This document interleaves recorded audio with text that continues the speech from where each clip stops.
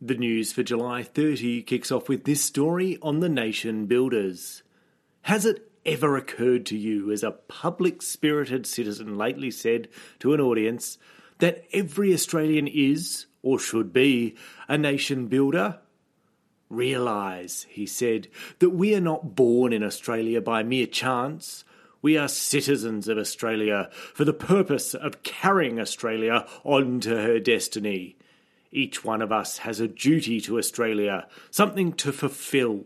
Australia is at the turning point in her history. She is at the crossroads. Therefore, realise your responsibility as citizens. Take pride in your country. Value your citizenship. Not only should Australia be for the Australians, but Australians should be for Australia. If every citizen rendered service to her, we should lift her out of her troubles. This piece to lift us and bring us all together in troubled times comes to us from the Numurkah leader in Victoria. For July 30, 1930, this was the news.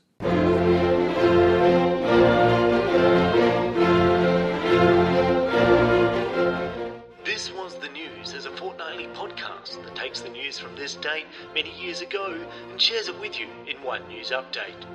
I'm Broderick Matthews, unmasking stories from history that can inspire us today.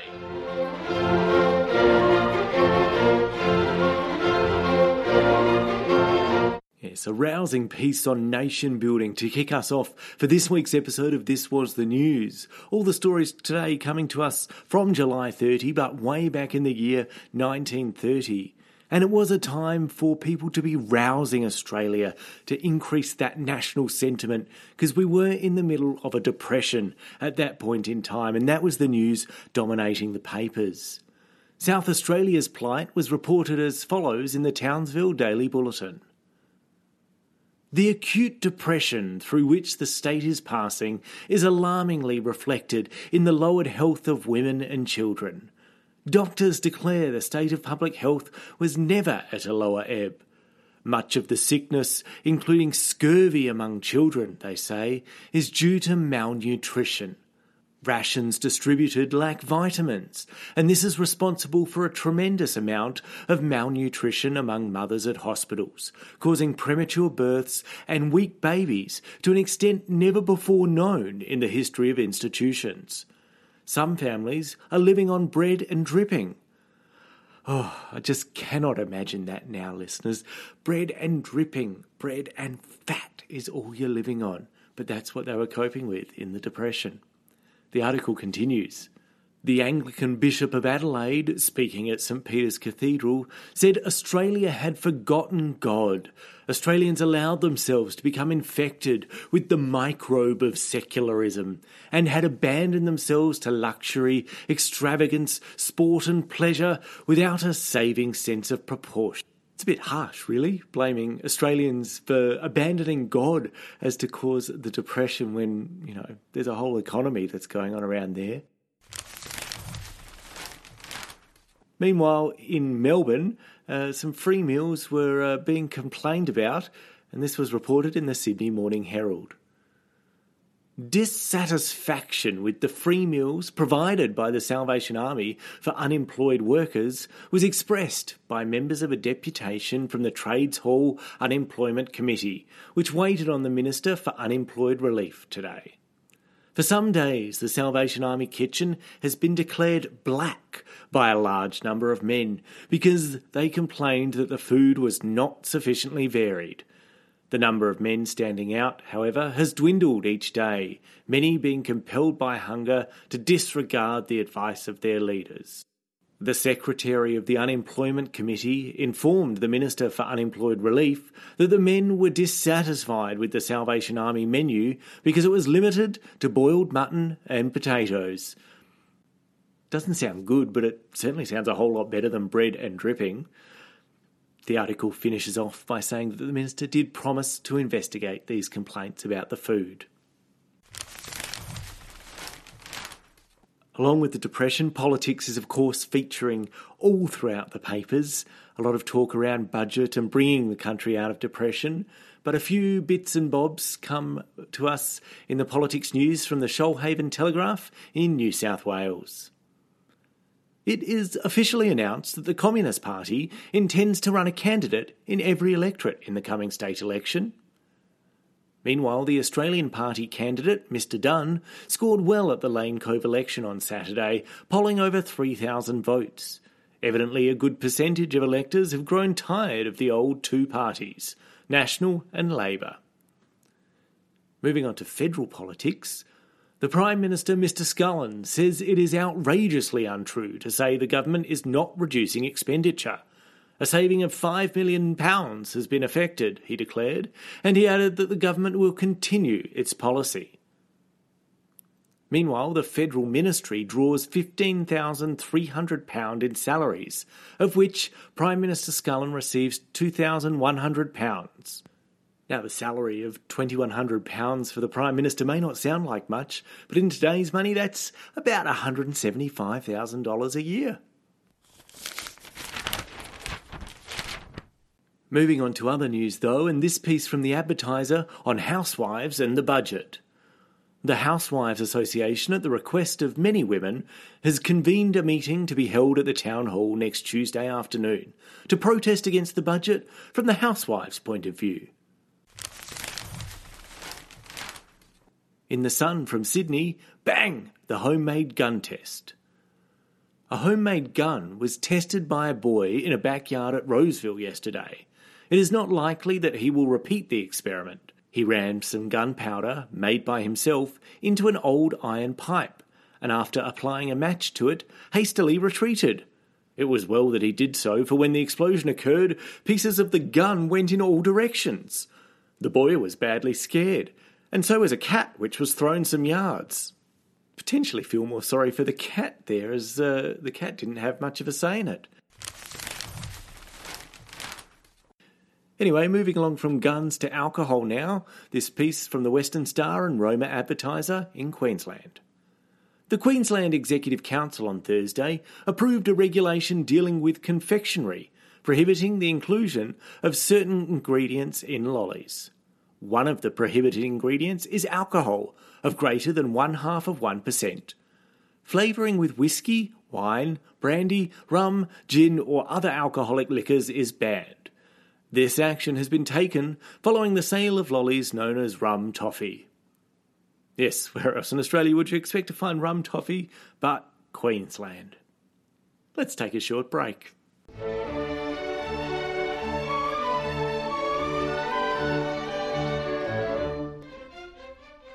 The flowers count.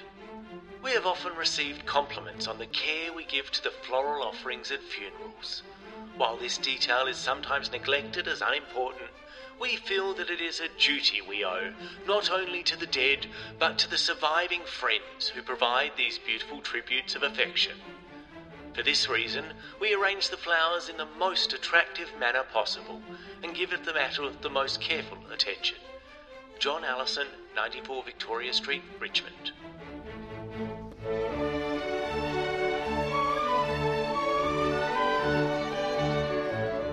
There was a man, and his name is Legion, who loves good cheese.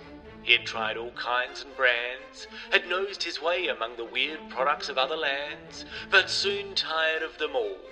Even ordinary cheddar often upset his digestion and his temper, for sometimes it was too new and green, sometimes too old and strong. His wife confided at last in her grocer, who promptly said, "Give him Rex Luncheon Cheese. It is full cream cheese made into spreadable form, when just at the correct stage of perfect maturity, and packed in handsome opal porcelain jars, 4-ounce and 2-ounce cans.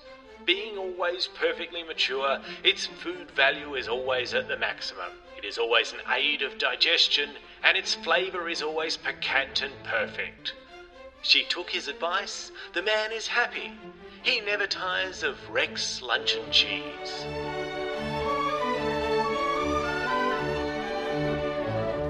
Welcome back to this episode of This Was the News, coming to you from the 30th of July, but way back in 1930. This piece of latest technology on radio telephony was published in the Sydney Morning Herald. What is claimed to be a world record in radio telephony was accomplished early yesterday morning when a conversation was conducted from an office in the GPO Sydney with an aviator 5,000 feet in the air over Buenos Aires. Mr. Beer, an engineer of the radio telephonic service between Sydney and London, who represents the British Post Office Department in Australia, was carrying on a business conversation with London when he was switched over by landline to Madrid. Madrid announced that the radio connection with Buenos Aires was then reasonably good. Mr. Beer was switched through and conversed for a time with the post office officials in Buenos Aires. It was suggested that the circuit should be extended to an aeroplane, then making a test flight in a radio-equipped aeroplane over that city. This was done, and a long conversation was maintained between Mr. Beer and the aviator under these remarkable conditions. This is the most involved radio-telephonic conversation yet carried out. It involved 3 radio circuits and several landline connections.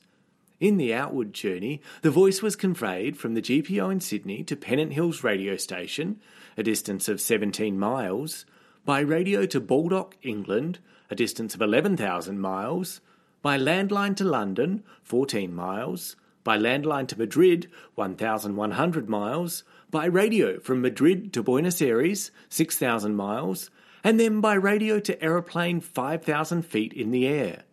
In all, the human voice was carried over 19,000 miles between Sydney and the aeroplane. If we convert that to metric, that's travelling 30,000 kilometres by land and then almost 1,500 metres into the air. Quite amazing indeed. The article continues on with this comment from Mr. Beer, the wireless telegraph operator who made the call. He said, "The conversation was clear, considering the conditions under which it was conducted. It was possible to follow all that was said, though the voice was somewhat blurred at times by atmospheric and other disturbances." Still, for 1930, I'm suitably impressed. And while that wireless communication might be impressive, there was a few complaints about some wireless news at sea, published in the West Australian.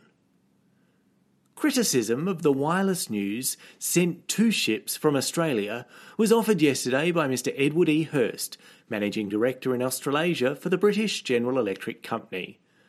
Mr. Hurst reached Fremantle from London on the mailboat Multan. He said that instead of following other nations in putting the best foot forward, Australia went out of her way to make conditions in the Commonwealth appear worse than they really were. Yes, apparently nations, when they're projecting the news outside of the country to the passing boats, would put out their good news. Australia wasn't quite so good. Mr. Hurst said that he received the following news on the Multan when he was in the Indian Ocean. From Adelaide, stated acute depression alarmingly reflected in bad health of numerous women and children who suffering from insufficient and poor food. Doctors declare state public health never at lower ebb. Then, across in Melbourne, this news was received. 3 young men forcibly entered house at Brunswick early morning, knocked senseless husband and lodger who came to his assistance, and criminally assaulted young wife. Police patrol quickly responded to alarm and arrested 3 men who charged today with assault and rape. It was time something was done to follow the example of other countries, which did not send out similar items to ships within wireless range, Mr. Hurst said. I have met men on boats coming to Australia for the first time, he added, and they have asked me in all seriousness whether it was safe for their wives to walk about the streets of Australian cities. And from the story of Mail by Sail, we go to this piece on a booze cruise from the Northern Miner in Queensland. The Cunard Company in New York has inaugurated ocean whoopee excursions to nowhere. When the liner California sailed this evening, piloted beyond the 12-mile zone by a revenue cutter, 500 women and 300 men tackled the job of consuming 16,331 bottles within an hour. After leaving New York, they will visit Halifax for replenishments if the present supplies do not last 6 days. There were 75 husbands and wives in the party, which also contained 300 unattached women. Those single women partying on the booze cruise of 1930. And speaking of partying on, this piece on the man dancing all night at 80 from the Singleton Argus in New South Wales. Claiming never to have had a day's illness owing to his outdoor life, Osty Davis, aged 80, a Forbes farrier, is a keen old-time dancer since jazz became somewhat less popular. One ball finished at 5:45 a.m, and Davis, who was there at the start, was in every dance till 4 a.m, when he had to get ready for work. He denies that he escorted a young lady home. Glad to see the Singleton Argus clearing up the gossip around 80-year-old Osty Davis. Let's take a short break.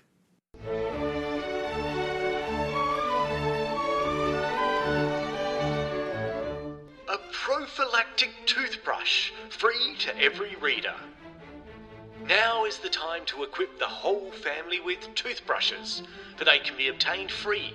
A wonderful opportunity for every thrifty housewife to save money. Of course, it is not always an economy to take a thing because it is given away. An inferior brush, whose bristles may be dislodged with the first brushing, may cause severe gum irritation, maybe something worse. But, when for nothing, you can get a Colgate prophylactic made by British workmen, why, no one should hesitate. A toothbrush is something everyone must have, and it is always a good plan to carry a few spares, especially when you can get them free. The retail price of these brushes, we're informed, is 2 and 3 each. Get yours today. You can't have too many toothbrushes. Your chemist or storekeeper will tell you all about this free offer.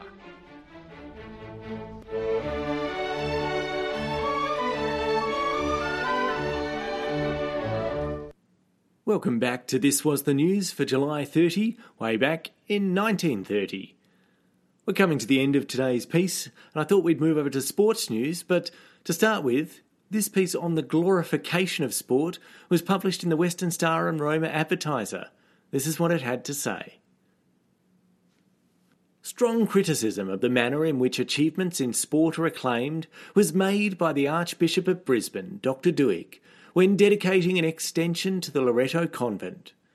He said, "If we love culture, we give a very poor indication of it in our public life and in our newspapers, making as we do a frenzied display of hero worship over some sporting accomplishment, while men who made educational culture their life's work are ignored."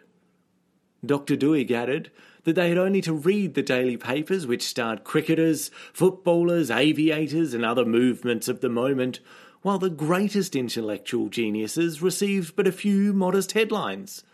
Despite their wonderful work for mankind, these men were not starred in triumph through the streets like Miss Amy Johnson, or as Bradman would be when he returned, and Australia's neglect of them was a sorry reflection on the country.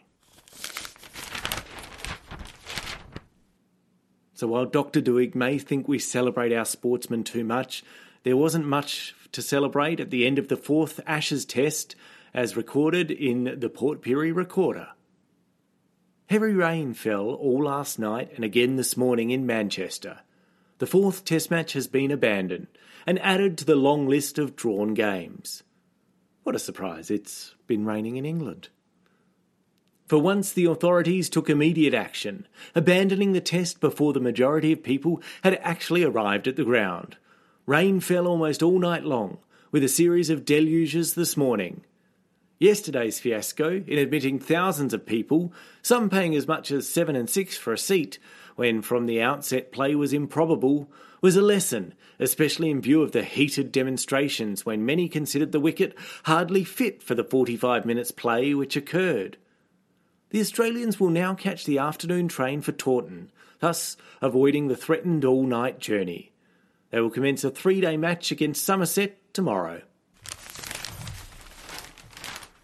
So if you missed out on your cricketing sporting action, you might be able to catch a little bit of tennis according to The Age. Slow-motion films of tennis champions will be shown tomorrow evening in the Association Clubhouse at Kooyong. Junior members are especially invited to be present, and all association members will be welcome.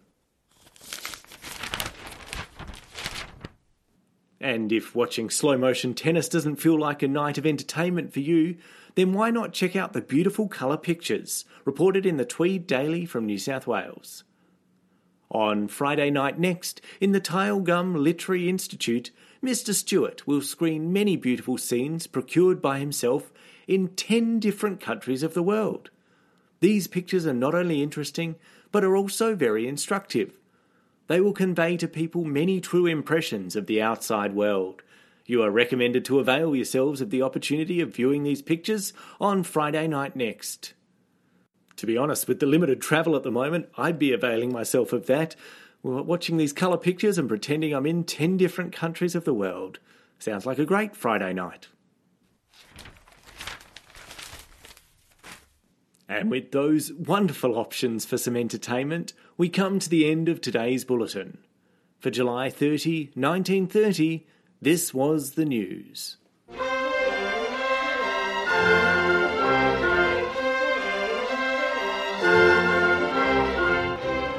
This Was the News is a podcast spoken and edited by Broderick Matthews. All source material is taken from the referenced newspapers and found online through the National Library of Australia's Trove website. Links to each of the articles mentioned today can be found in the show notes. The theme music is from Beethoven's Symphony No. 6 and sourced under public domain from newsopen.org. If you enjoyed today's show, make sure to subscribe and review it on iTunes, Spotify, or your favourite podcasting app. This Was the News can be followed on Facebook, Twitter and Instagram, and any email correspondence should be sent to thiswasthenews@gmail.com. Thank you for listening to today's episode. The next episode will be out in a fortnight, released on Thursday, August 13. I'm Broderick Matthews, and this was the news.